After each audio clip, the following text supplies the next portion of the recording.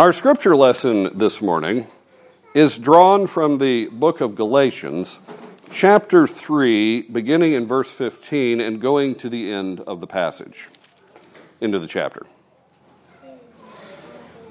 Brethren, I speak in the manner of men. Though it is only a man's covenant, yet if it is confirmed, no one annuls or adds to it. Now, to Abraham and his seed were the promises made. He does not say, and to seeds as of many, but as to one, and to your seed, who is Christ. And this I say, that the law, which was 430 years later, cannot annul the covenant that was confirmed before by God in Christ, that it should make the promise of no effect. For if the inheritance is of the law, it is no longer of promise, but God gave it to Abraham by promise. What purpose then does the law serve? It was added because of transgressions, till the seed should come to whom the promise was made. And it was appointed through angels by the hand of a mediator. Now a mediator does not mediate for one only, but God is one. Is the law then against the promises of God? Certainly not. For if there had been a law given which could have given life, truly righteousness would have been by the law. But the Scripture has confined all under sin, that the promise by faith in Jesus Christ might be given to those who believe. But before faith came, we were kept under guard by the law, kept for the faith which would afterward be revealed. Therefore, the law was our tutor to bring us to Christ, that we might be justified by faith. But after faith has come, we are no longer under a tutor. For you are all sons of God through faith in Christ Jesus. For as many of you as were baptized into Christ have put on Christ. Therefore, there is neither Jew nor Greek, there is neither slave nor free, there is neither male nor female, for you are all one in Christ Jesus. And if you are Christ's, then you are Abraham's seed and heirs according to the promise. This is the word of the Lord. Thanks be to God. Why is the world a bad place? A place of suffering, frustration, and misery. And what needs to take place for some kind of alleviation to happen? That compound question is really at the heart of the entire business of man that we call religion. If the world were, in the words of Douglas Adams, a good and happy place, and man wasn't, quote, miserable for pretty much all the time, end quote, religion as a thing wouldn't really happen. But universally, mankind acknowledges most people are miserable, and the world is in fact a bad place, a place of suffering, frustration, and misery. If you go to Tibet and ask a man in Tibet what the world is like, he will generally answer in that way. If you go to Madagascar and you ask a person there in Madagascar what is the world like, they will tell you it tends to the miserable. It tends to the frustrated, to the evil, to the bad. So it is a universal desire in humanity, and it makes perfect sense, to have that alleviated. Why is this happening, and what can be done about it? That brings us to the business of religion. But the answers of man's religion are in no way unified. In the world today, there remains effectively three very big, broad families of religion, and their answers to why is the world a bad place and what should be done about it are radically different. There is a family of religion known as the animistic religions, and they're still very much alive and practiced throughout the world. And the answer that animism gives, and again, I'm painting with a very broad brush because there are many animistic religions, but painting with a broad brush, the answer is the reason why the world is a bad place filled with misery and frustration and such is because the world is way too crowded. Animism postulates that just like you and I have a spirit, every animal has a spirit, and every element has a spirit. Every rock, every tree, every lake, every place, every event, in many cases, all have a spirit. We are in a world of spirits. Effectively, spirits are equal, and it is just really way too crowded of a place. We are constantly bumping into other spirits, and we offend them. And the reason why sickness and death and frustration and badness happen is because we've stepped accidentally on a spirit, and they've gotten back at us. And the way to make things better is to somehow placate the spirits. That's the answer. There are a few things that stand out to me in that answer, though. On the one hand, I'm kind of curious where all these spirits came from, what supports them, what's their origin. I'm not even sure that rocks and trees have spirits. You're going to have to sell me on that. And even if this entire scenario is true, it makes the suffering and the frustration and the misery very, very subjective. I am a spirit. There's all those spirits out there. I offend a spirit. The spirit strikes at me. But we're spirits, right? I mean, we're equal spirits. And in animism, even the gods, if they are considered to exist, are just more powerful spirits. So I get hurt, bad things happen to me because I've offended a spirit, which is really just kind of like me. So there's not a lot of justice in that. It's really kind of more the world of tooth and claw, and there really is no right or wrong. It's just, I got to avoid bumping into spirits. But that's the answer. That's the animistic answer. In the Eastern religions, the answer to the question is that desire and self-awareness create suffering. If all desire and self-awareness would be extinguished, suffering would come to an end. Again, I'm painting with a very broad brush, but if you look at Eastern religions, that's really what they're saying together. They're saying it in harmony. Suffering happens to beings that know they're in existence. Suffering happens to beings that have a desire. So let's get rid of desire and let's get rid of self-awareness, and we will get rid of misery, suffering, and frustration. Again, I have some cutouts here. Desire does lead to suffering in many occasions. But I've also found that desire can lead to joy. I have found that not all desires end in tears. Some of them end in absolute satisfaction. And I'm not sure I want to get rid of my desires. They seem to motivate me to some positive things. Also, the only way this question can be asked, how do we deal with this, is by a self-aware self. If I cease to have a self-aware self, I really can't wrestle with the issue, but that's where you want me to go. You want me to go into nirvana. You want me to go into the Brahman, where I cease to have a personal existence. You can't be religious if you aren't at all.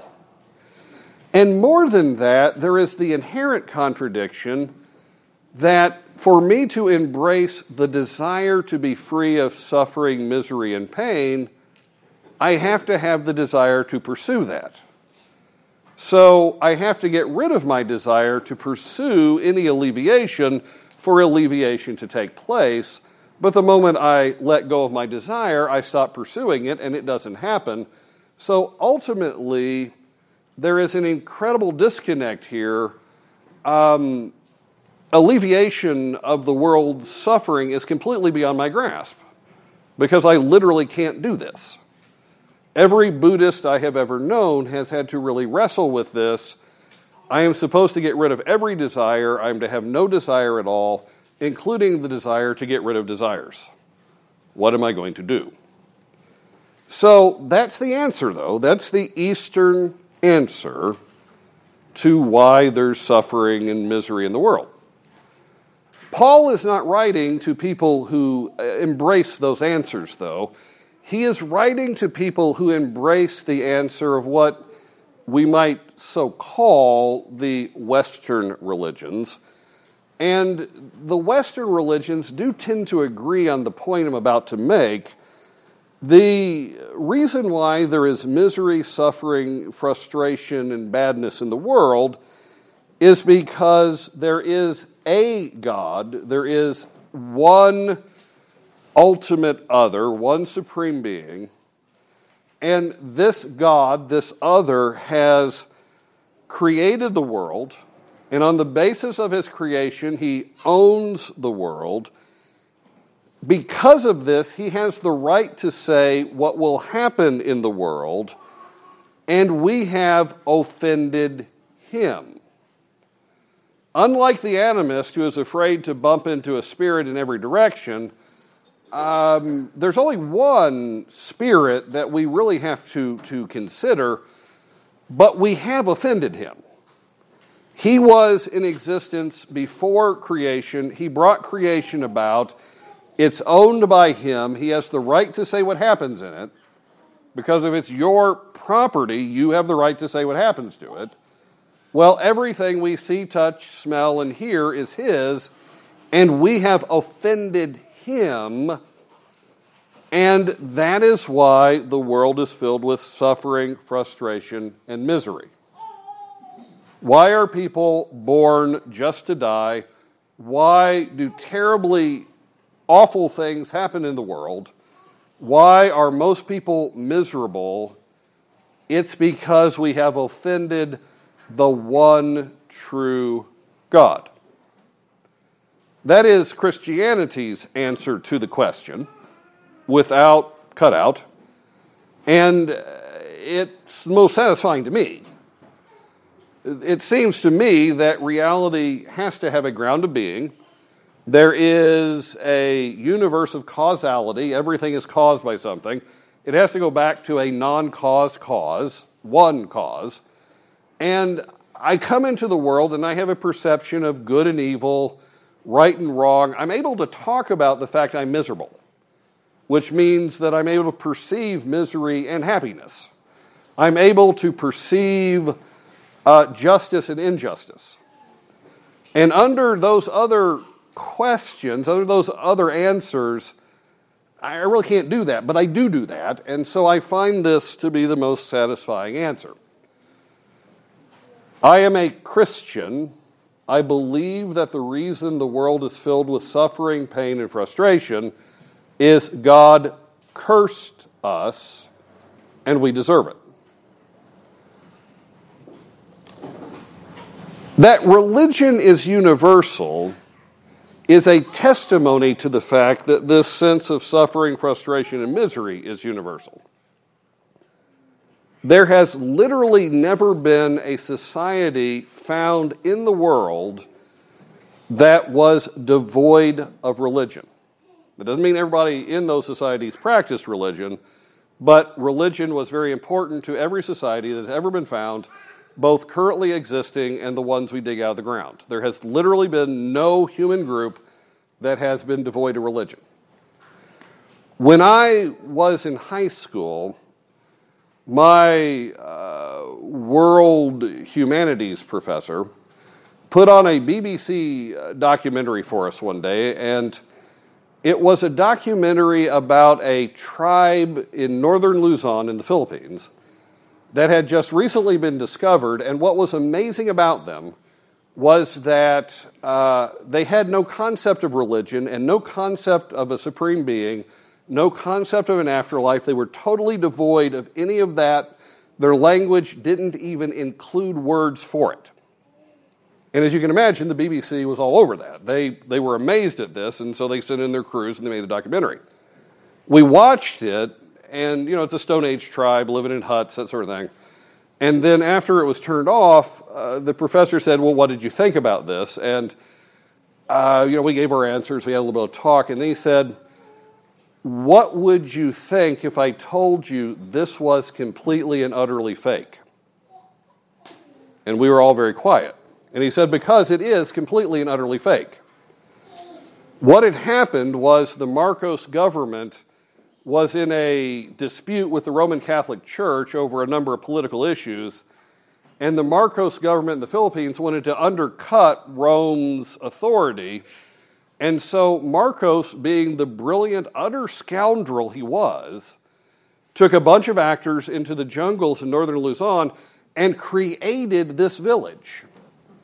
He created it lock, stock, and barrel and brought in anthropologists to go look at it. And for a couple months, he fooled them. But you can't do that at length. It's going to fall apart. And that's what happened. Somebody talked, and I'm surprised it took as long as it did. Even the BBC got caught believing this, but it was an utter lie. There has never been a human group ever found devoid of religion.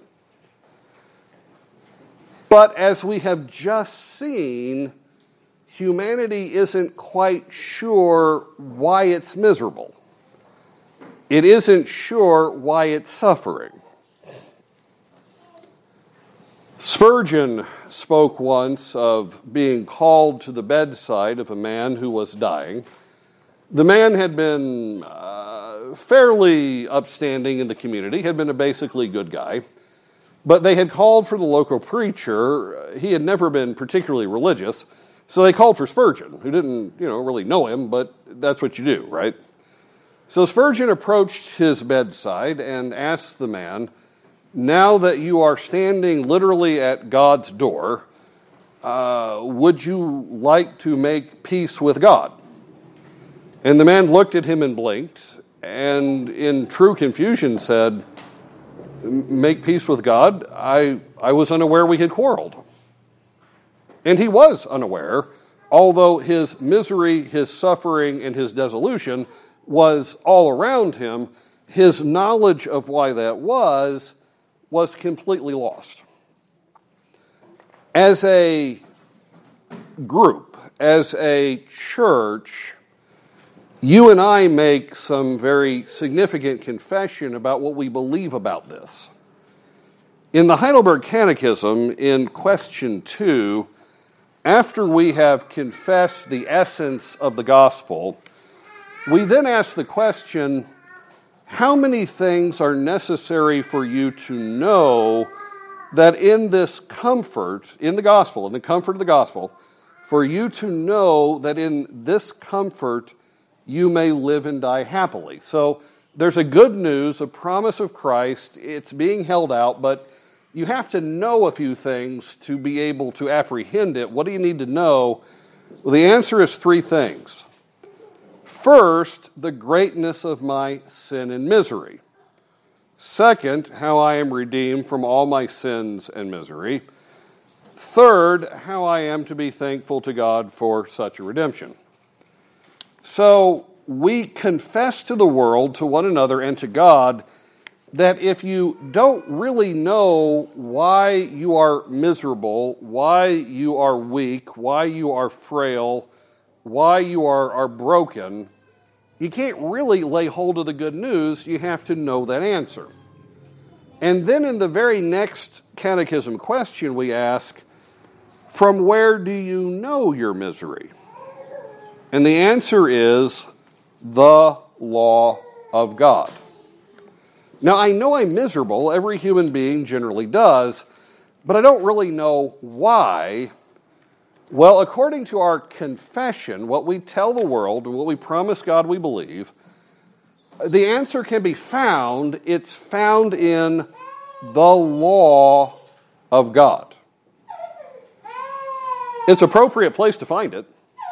Think about what we have just said when we say the law of God. If there is a law, then there is an authority that can give that law. If it's a law, it's based upon something just.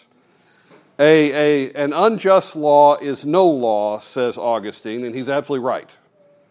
A law is just, and it's just because it's on an authority, and it's on the authority of an owner. Just like the Scriptures teach, just like Christianity begins, the reason why God has the right to give a law is because everything that you see, hear, touch, taste, and feel literally belongs to Him, and He has the right to make a law about it. That's inherent in the term law.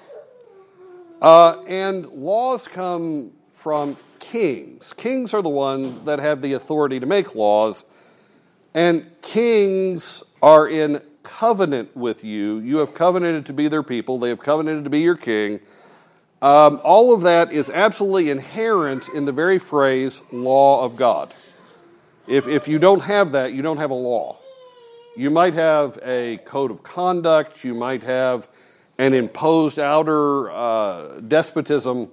But without these things I'm talking about, you can't have a law. And so in our confession, when we say, where do we find out why it is we're miserable and frustrated and heartbroken and all that good stuff, we find out in the law of God.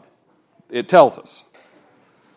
And laws, when you break them, what is it you are doing? How would you define breaking a law? Well, the legal language for that is you transgress a law.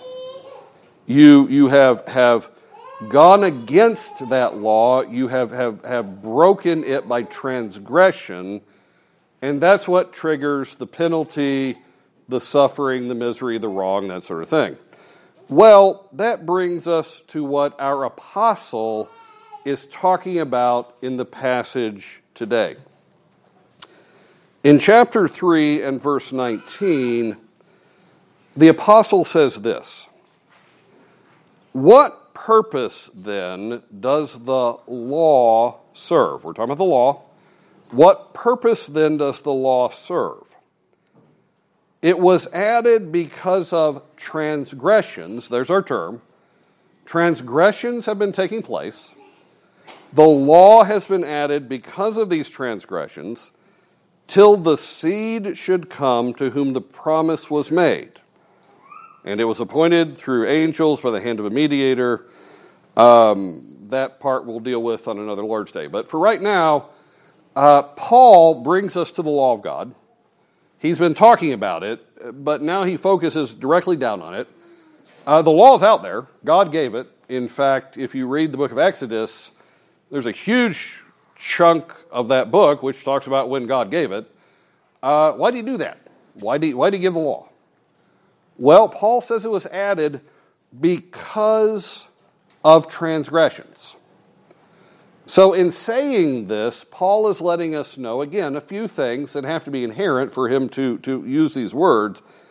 First, transgressions have to be happening. Paul says the law was added because of transgressions, so the transgressions are before the addition. Transgressions are taking place, so God lays the law out because of them. The law is to make them known, which means that they aren't particularly known without it. So you've got breaking of the law happening, and people aren't really knowing exactly how that's working. The law is going to show them. The law is written. It's black and white. It's on paper, or originally it's on stone. It's studyable. It's systemizable. It's contemplatable. You can think about it. The law will show what, where, why, and how these, quote, transgressions are taking place. So you're living in ignorance. You are a miserable person, born to die, suffering from betrayal and heartbreak and bitterness and just all the evil things that we're all enmeshed in. You don't know why. Well, it's because of transgressing. And God gives a law and says, here's a law. I want you to look into it. You're going to see why all these penalties are happening. You're transgressing against me, right? So it's very straightforward. But you begin to think about that, and you begin to realize Paul doesn't just talk about law and transgression here. He also does in a very famous passage in Romans chapter 4, and this is what he says there. In Romans 4, verse 13 through 15, he writes this. The promise, 4:13, yeah. There we go. For the promise that he would be the heir of the world was not to Abraham or to his seed through the law, but through the righteousness of faith. For if those who are of the law are heirs, faith is made void, and the promise is made no effect. And this is the most important verse. Because the law brings about wrath, for where there is no law, there is no transgression. So think about that for a second. If there is no law at all, then the adding of a law after the transgression, how does that work? Because you have to have the law in place to transgress it. So what's going on here? Well, let's go back to the beginning. If you go back to the creation, if you go back to the creation of man, to Genesis chapter 1, verse 24 through 28, this is what we hear. This is literally what mankind hears at the very beginning of its existence. Verse 24 through 28. Then God said, "Let the earth bring forth the living creature according to its kind, cattle and creeping thing and beast of the earth, each according to its kind," and it was so. And God made the beasts of the earth according to its kind, cattle according to its kind, and everything that creeps on the earth according to its kind, and God saw that it was good. Then God said, "Let us make man in our image, according to our likeness. Let them have dominion over the fish of the sea, over the birds of the air, and over the cattle, over all the earth, and over every creeping thing that creeps on the earth." So God created man in his own image. In the image of God he created him, male and female he created them. Then God blessed them, and God said to them, "Be fruitful and multiply, fill the earth and subdue it, have dominion over the fish of the sea, over the birds of the air, and over every living thing that moves on the earth." That's the first thing God said, the moment Adam had ears to hear. What's going on there? Well, we're watching creation. We're watching God create everything, and so he is the owner of it. He has the right to say what happens to it. When he created the cattle and such, he didn't talk to them, but he talked to man, and he assigned man a purpose. If you want to be crass about it, he, quote, put man in his place, end quote. Now, we almost always use that phrase in a negative sense. Either I've had a run-in with somebody and by gosh, I put him in his place, or somebody has just walked on me and, well, I guess they put me in my place. We don't like being put in our place, right? I mean, very rarely does that ever get said. He put me in my place. I'm so glad about that. You'll never hear anybody say that. Well, God put man in his place, except that this is a very positive thing. God is assigning man a purpose and a reason to exist more than just it's good. Animals, they exist because it's good, and that's it. But God assigned man a purpose. It's good for him to have a purpose, and he assigned him a purpose, which meant that God did not, when man was first created, look down and say, what do you guys want to do? That is totally the opposite of what God said to the first man. God spoke from a position of authority. He spoke from a position of having created, and he said, this is what you're going to do. This is a covenant happening.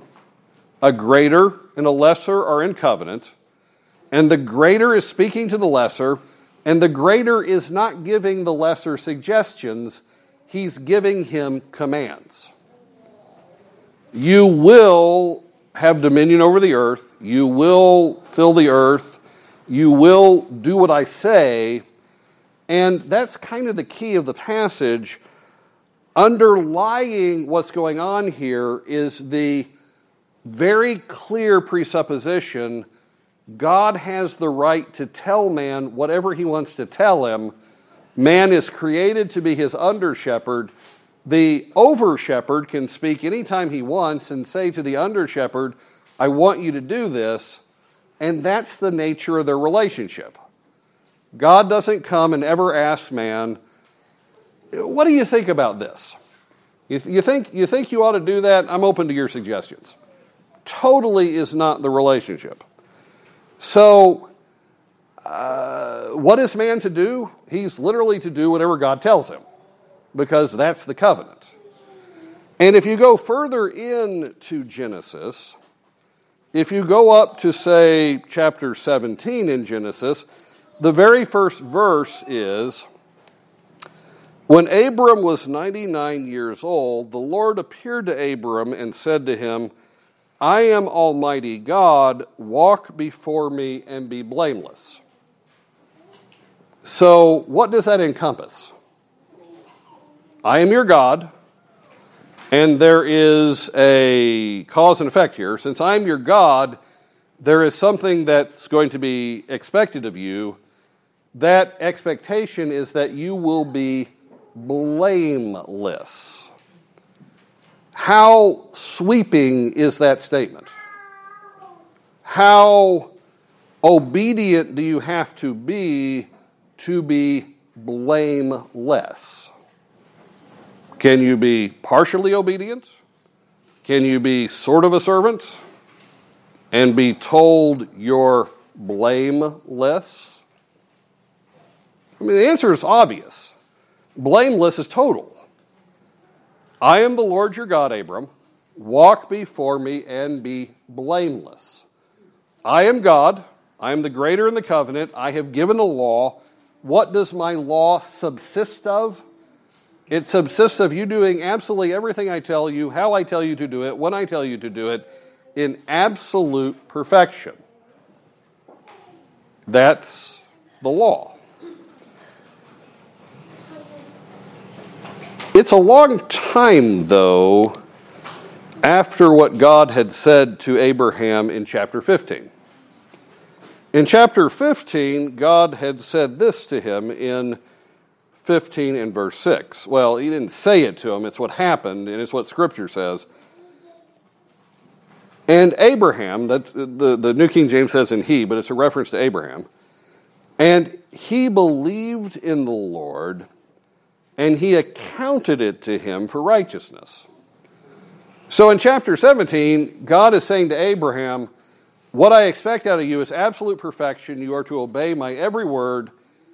In chapter 15, God sees that Abraham has faith.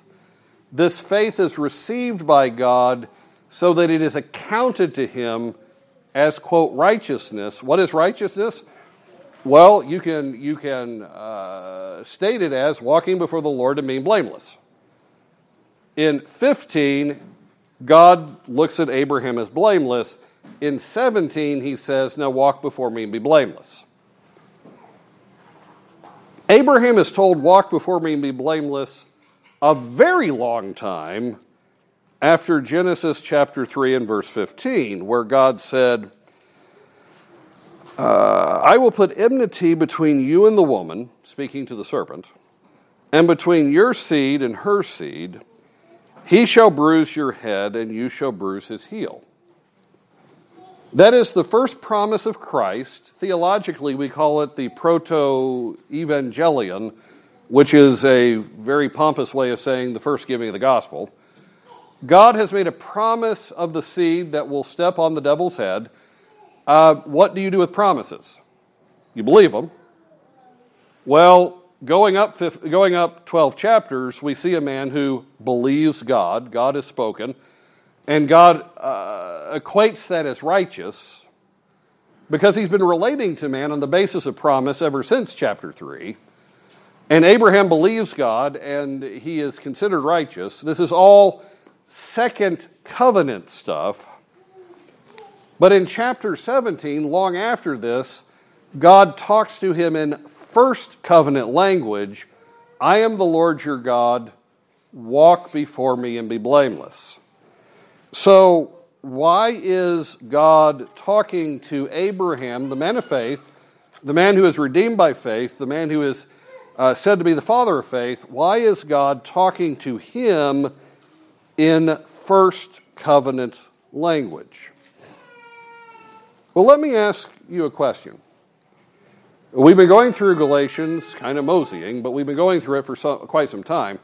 We know that Jesus Christ is our substitution.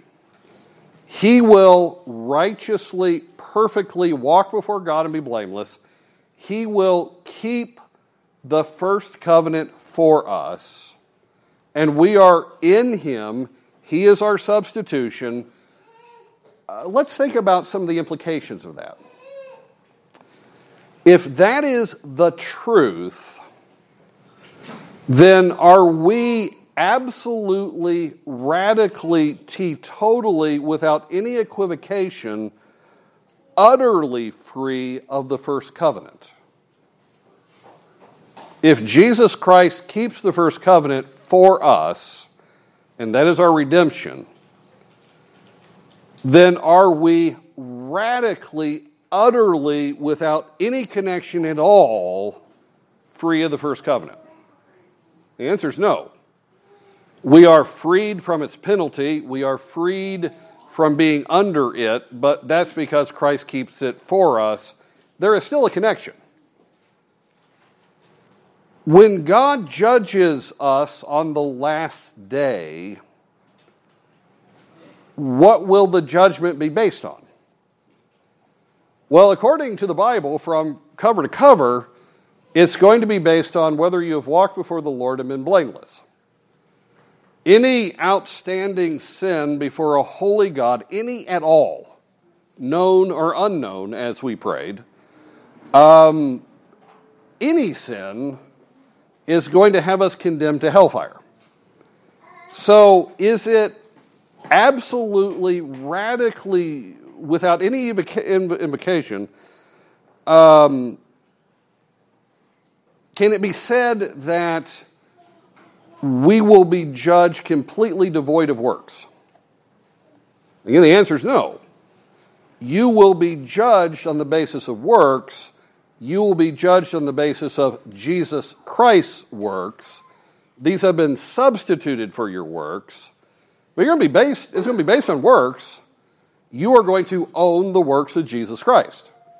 And God is going to look at you and he is going to say, on the basis of the works you own, on the basis of your walking before me and being blameless because you own Christ having done that, I'm going to let you into my heaven because my Son has substituted for you.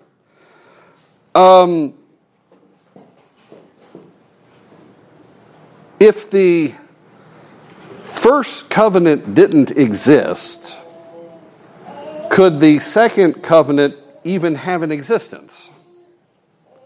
The answer again is no. The entire purpose of the second covenant in Christ is to redeem a fallen mankind which is fallen in the first covenant. So there's an intimate connection between the covenants. Is there any alleviation from the effects of the first covenant? without the second covenant? Again, the answer is no. The first covenant and the second covenant are so intertwined that you cannot just have the second covenant. Christ Jesus saves you from sins. What are sins? Well, according to 1 John chapter 3, sin is transgression of the law. You can't have any transgressions if there is no law. And now in Galatians, Paul is saying, now the law was given because of transgressions. So there has to be the law in existence before it is, quote, given to show us that we've broken it. The law predates Moses because the essence of the law is, I'm God and I tell you what to do and you will do it perfectly.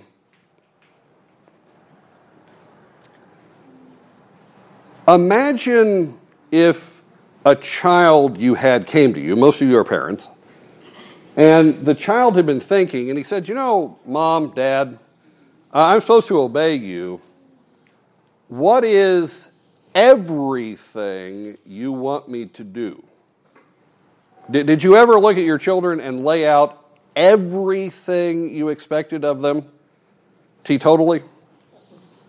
I'm betting probably not. Now, I know a few of you, and it probably came close, but most of you probably not.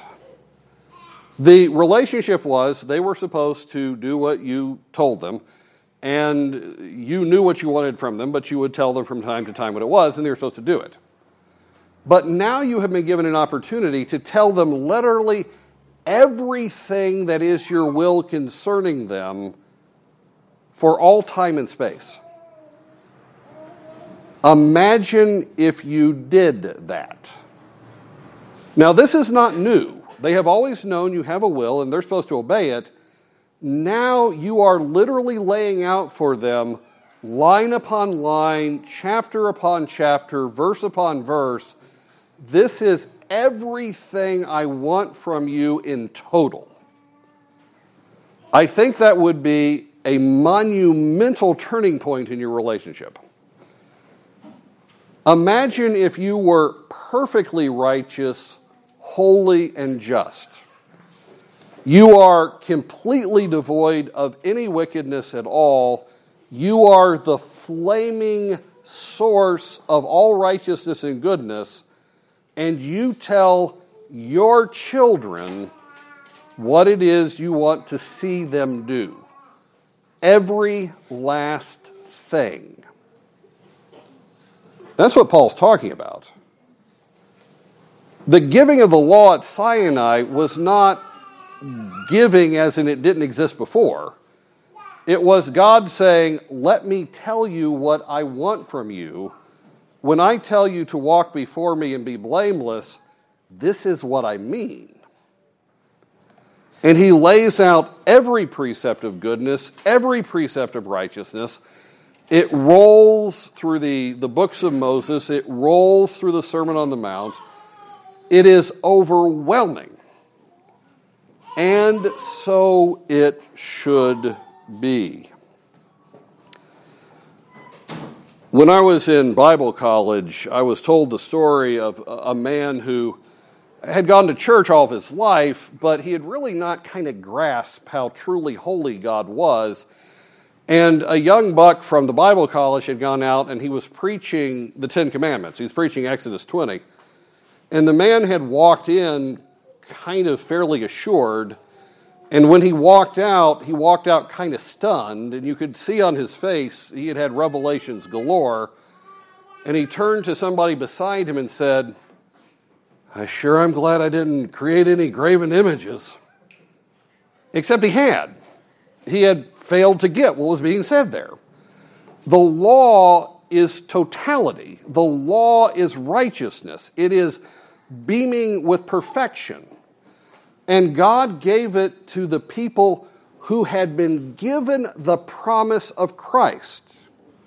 Abraham is the father of faith, right? I mean, we're hearing about that right here. Abraham was given the promise. He was made righteous before God by faith. And yet his people were given the law Why are they given the law? It's because without the law, we don't realize we've quarreled with God. Without the law, we're really glad we didn't make any graven images. Without the law, we are our worst judges and we think we're pretty good. And then God shows us what righteousness is, and the blazing glory of perfection fries our understanding of our goodness to an absolute crisp. And we suddenly realize, I desperately need the second covenant. That's what verse 16 and 17 of our passage is about.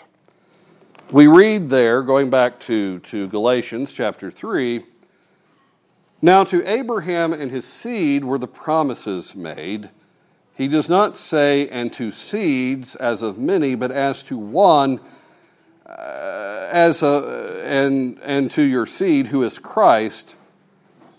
Christ is what the law points to. And the law cannot supersede the promise of Christ. And Paul says this overtly. And this I say, that the law, which was 430 years later, cannot annul the covenant that was confirmed before by God in Christ, that it should make the promise of no effect. It points to Christ, it doesn't annul Christ, but brother, it shows you need Christ. You think there's a shred of goodness in you. You think someday you're going to pull yourself up by your bootstraps and God's going to look at you and say, you know, you're a treasure. I want you. Then you look at the law. And the law says the blood of Jesus Christ is absolutely required for you to be in any standing with God whatsoever. When you hear that the first covenant is broken, it is broken to utter shreds. The way George Whitefield put it, in my most holiest and profound prayer, there are 10,000 sins to damn me to hell. And he was not speaking in hyperbole. When you look at the law, your holiest motivation is devilish. When you look at the law, your highest attribute is vice. When you look at the law, you are reduced to shambles. And you're reduced to shambles not, as Luther would say, this is so high and holy that you'll never make it. God wanted to scare you, because he really does kind of say that. You're reduced to shambles because this really is what God wants from you. The law really is holy, righteous, and good. It really is. If you were holy, righteous, and good, your every thought, word, and deed would match this law. And it doesn't. The law existed before God laid it out for you. And when he shows it to you, you turn to Christ. And the promise in Christ was before the giving of the law. The law doesn't annul that. The law drives you to that, and that is an utter grace. The law is not grace, but the law is a fire to burn your feet and fry your back until you run to grace and cry for the water that will quench the fiery burning of your imperfection.